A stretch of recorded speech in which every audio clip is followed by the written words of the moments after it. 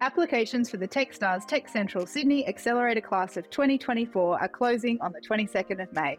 I'm Kirsten Hunter, the Managing Director of Techstars Sydney, and I'm looking for diverse and unstoppable founders who are using technology to solve the world's biggest problems to join this accelerator cohort.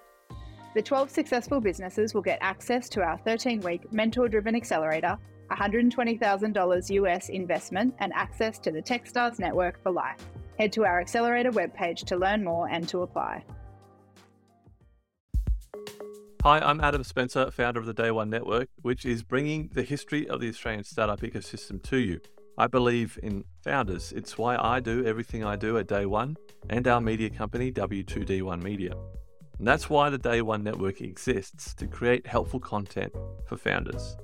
We've got some great shows in development, but a large part of what we do couldn't be done without support from our partners and sponsors.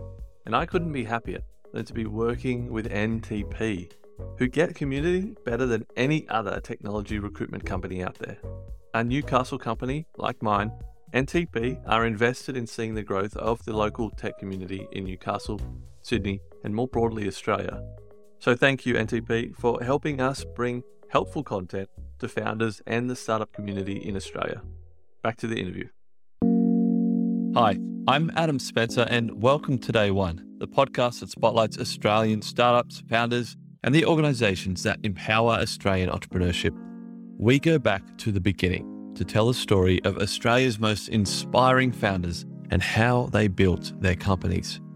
You're listening to a special interview series as part of a documentary W2D1 is producing about the history of the Australian startup ecosystem. This episode was conducted by guest host Will Cho. Hi everyone, and welcome back to the Australian Startup Series interviews. Our guest today is Rohit Bhargava. Just a quick note that an audio issue means my side of this conversation sounds a little different than usual. Welcome to the show, Rohit. Thanks, Will, and great to be here. Start us off. Could you tell us a bit about yourself and what you're currently working on? Sure. So a little bit of a background on me, a former founder. So I ran a previous company called Stage Label, which is a crowdfunding for fashion platform. And ever since then, I've been sort of closely connected into the ecosystem, had a couple of different roles, both with Startup Victoria and more recently with AWS on their startup team. But I've since left that to go full-time on the podcast, which I've been running for the last 6 years or so, called the Startup Playbook Podcast, and also spending more time investing into companies.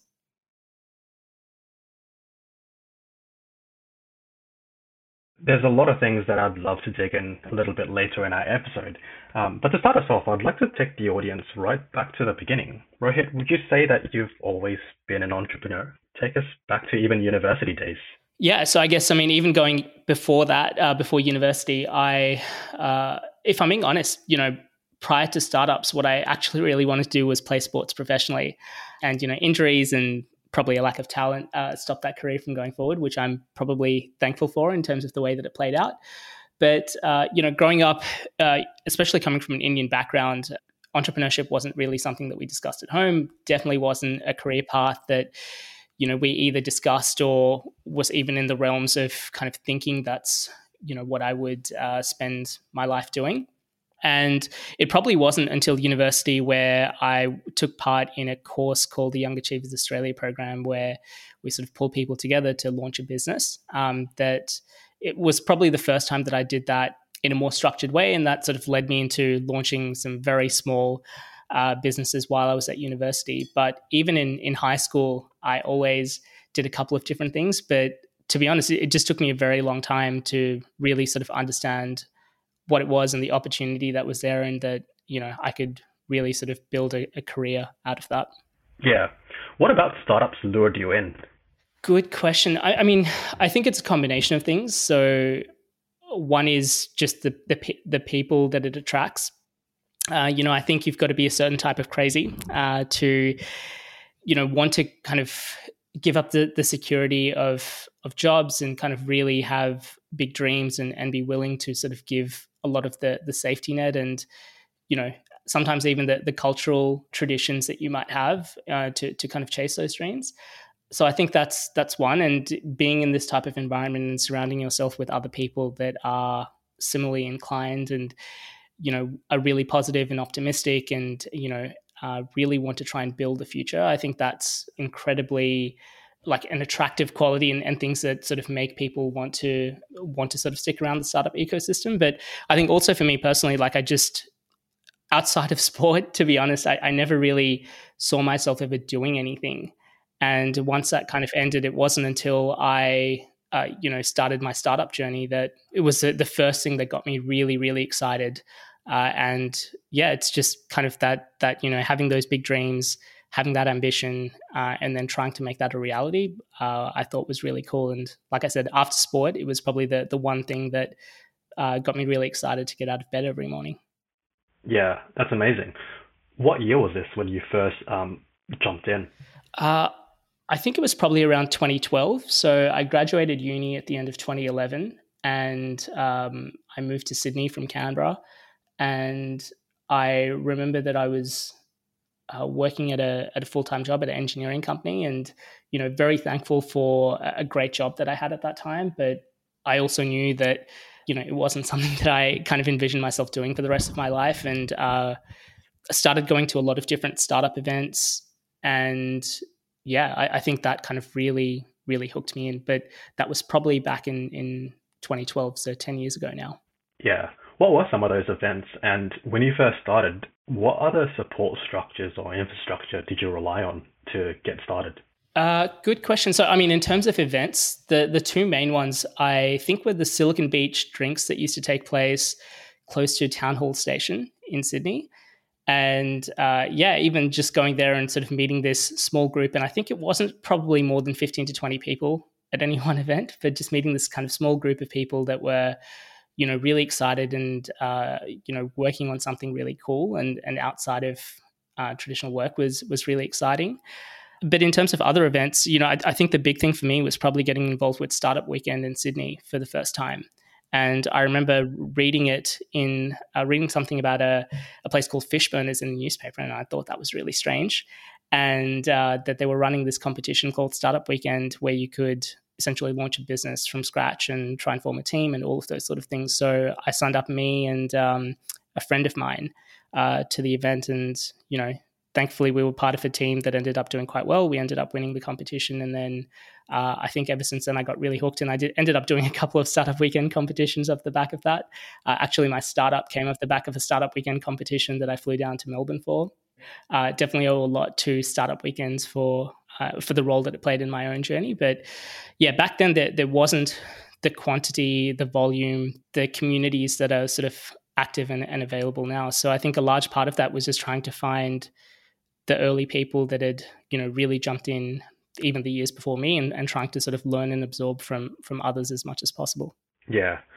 I mean, reflecting back on the last 10 years that you've been in the ecosystem, and you mentioned at the very beginning that you're really plugged in, how has the ecosystem grown? Has it been what you expected it to be, for better or worse? Good question. I mean, in terms of how it's grown, I think it's been absolutely incredible to see almost how quickly it's grown and how quickly it's transformed, especially over the last few years of the decade as well. And, I think a large part of that is just the compounding nature of all of this. I think that I remember on the podcast speaking about this 5 years ago when we were starting to see a lot of great talent from Australia who were based in SF that were starting to move back. There were a lot more sort of mentors that were coming into the space. And I think over time, that's only sort of exponentially grown, which has been great. And I think, part of this has just been the kind of cyclical nature of this. Like, I don't think that it's any one thing that has changed the ecosystem, but I think that things like the success of Canva and the success of, a lot of the funds that got in early and backed Canva has really helped supercharge the growth of the ecosystem. So I don't know if there's anything that's been sort of surprising aside from, just seeing it play out, and especially over the last few years, just seeing how quickly things have grown and how much great talent is starting to enter the space, both from the founding side, but also from people that are, joining great companies as well. When you mentioned or described the ecosystem as cyclical, it's really intriguing. Could you tell me more about that? actually cyclical probably isn't the right word for it. But what I meant by that was, I think it is a process that you have to go through. And I remember some of the early conversations on the podcast, talking to a lot of great operators that were coming back to Australia from SF, or people that had spent, been in the ecosystem for much longer than I had. And, talking to them about a lot of these things that we want to see, like more capital in the space, more great companies spinning out, more people being attracted to work within the startup ecosystem, whether that was something that just took time and you had to let it play out, or whether that, there are particular things that you can do to supercharge it. And I think that there are, but, I also believe that part of it is a process. And yeah, I guess from my perspective, just seeing that play out from my own experience over the last 10 years has just been incredible to see. Yeah. So if I'm hearing you right, these sort of things or factors that supercharge the ecosystem, and you mentioned a few there, which was like capital, attracting talent, and so on. They are things that follow a process, and so it's more of a natural serendipitous process. Is that what you mean? Like it just occurs naturally without anyone trying to force it to happen? I mean, I think that there are definitely things that can help that process. So, I think that there are things that the Queensland government has done, for example, in trying to attract more talent into the ecosystem. Launch Vic has run sort of several programs to help launch more angel networks, for example, in Victoria, especially over the last few years. And so, I think that there are things that can help particular areas, and I think that a lot of people have spent a lot of time in building programs and building the support and infrastructure around that, which I think off the back of that, a lot of people benefit. But I think that there are things that you can do to help spur some of those things. But I think that, from my perspective anyways, I think it is just a process. And I think it's been really exciting to see, but I think that you also need to kind of let that process play out to a degree. Yeah, that's fair enough. What inspired you to start your own podcast, the Startup Playbook? Yeah, good question. So, 6 years ago, and it seems a little bit strange now because now it seems everyone's got a podcast. But 6 years ago, off the back of my first startup, I had a lot of founders that were reaching out to me for help and support and guidance. And, obviously I had my own experience within my kind of window with Stage Label. But I knew that there were so many other people that I had benefited from, and so many other people that were so much more knowledgeable about different areas of business and growth that these founders should be learning from.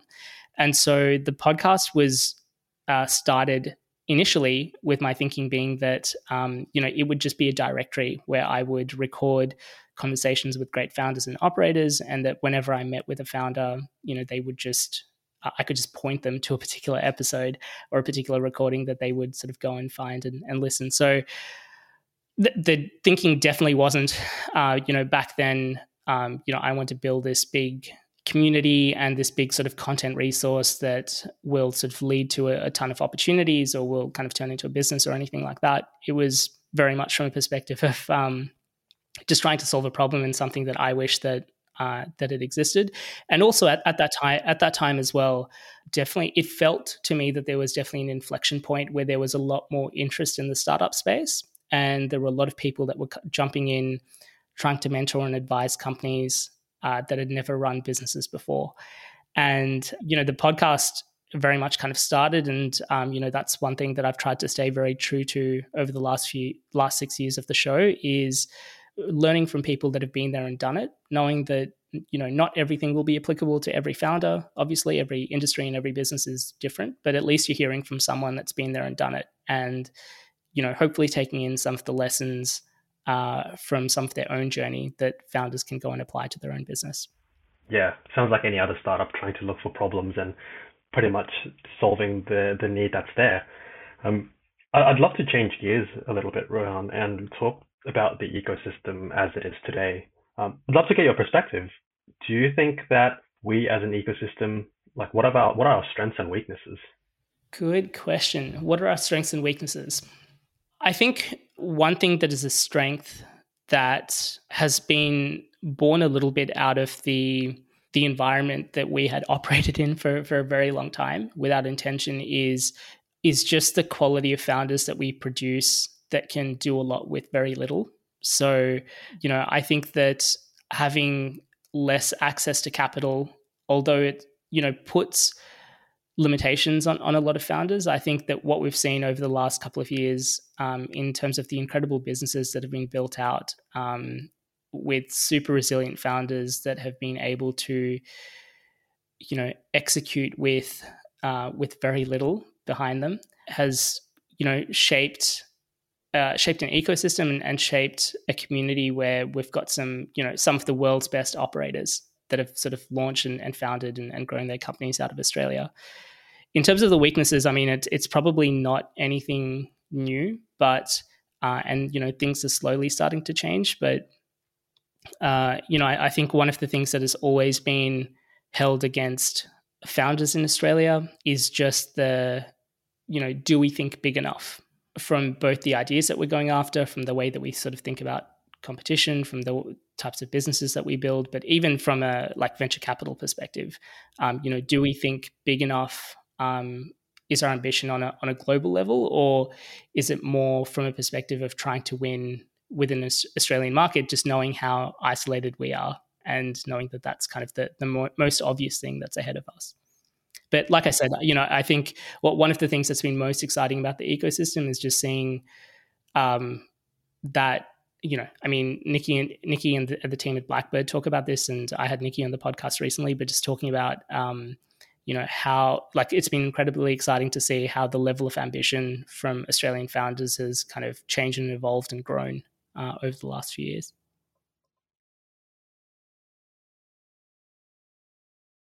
So this next question is the advice question. If a brand new entrepreneur or founder came to you, given all your mistakes, your wins, and your experience, what's one piece of advice you'd give them to increase their chances of success? Well, there's definitely a lot of mistakes that I would try and guide them away from. But just going back to the previous question in terms of having the ambition around it is, I think that it's really, really difficult to build a truly global and successful company without sort of thinking about it from a perspective of, like I said, the chances are that there are 2 or 3 other people around the world that are building or working on something very similar.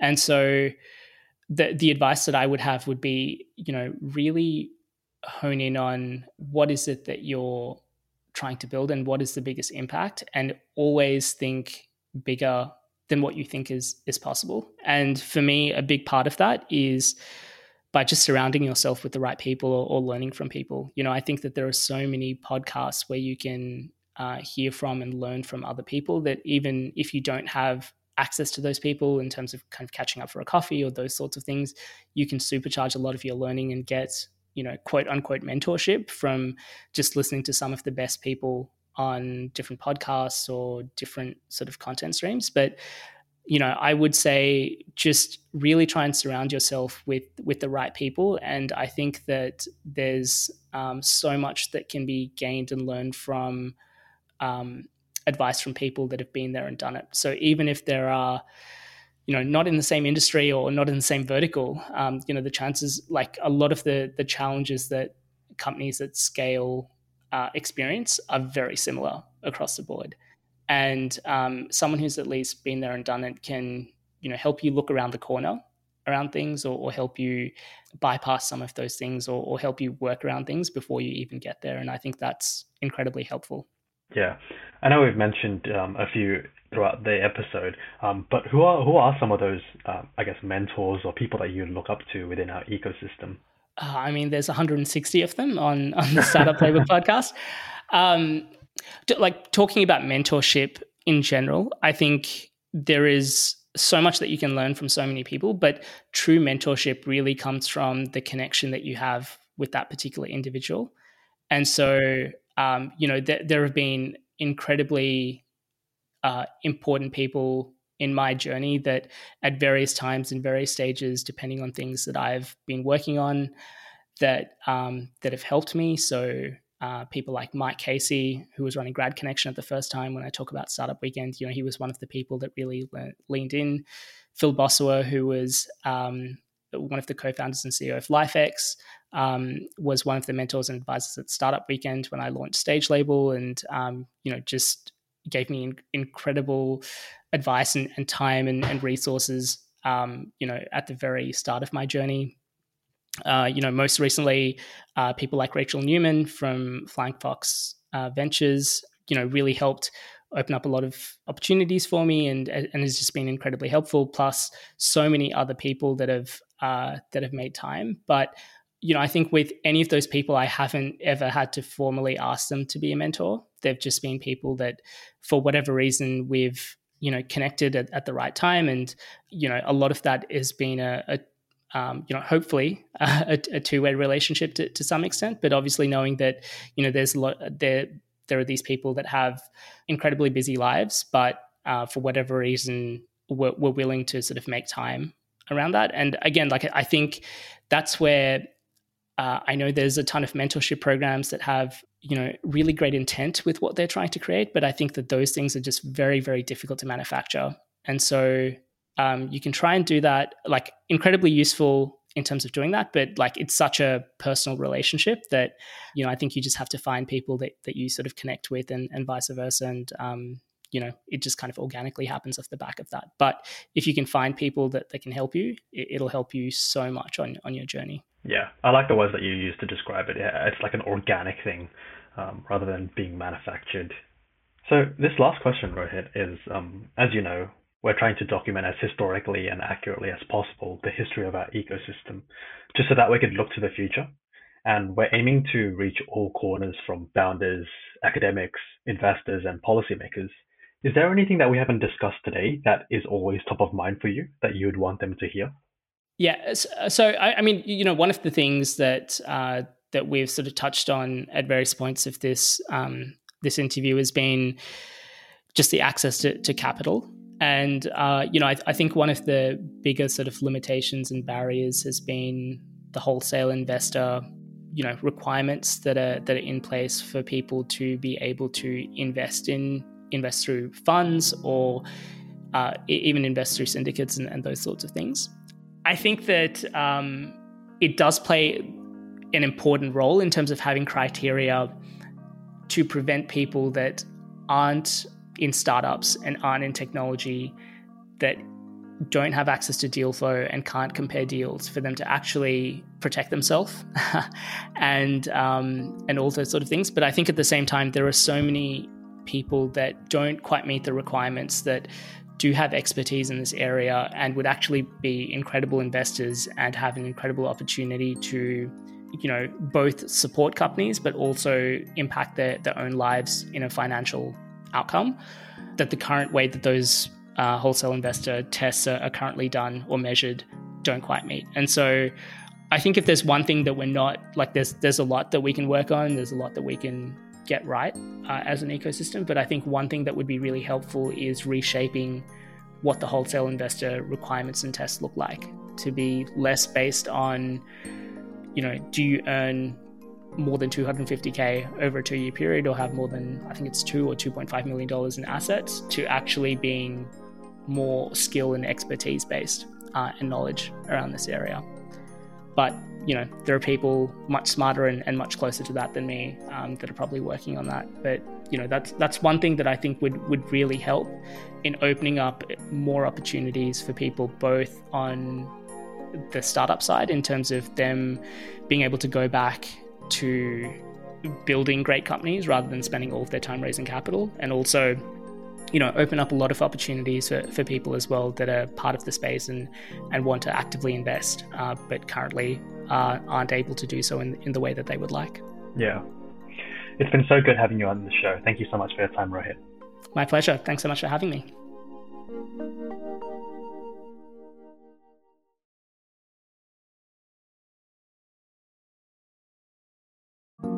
I hope you enjoyed that interview. More interviews are on the way. Follow the podcast wherever you're listening right now. Stay tuned for more interviews with many, many more amazing people from the Australian startup ecosystem. Thanks for listening, and see you next time.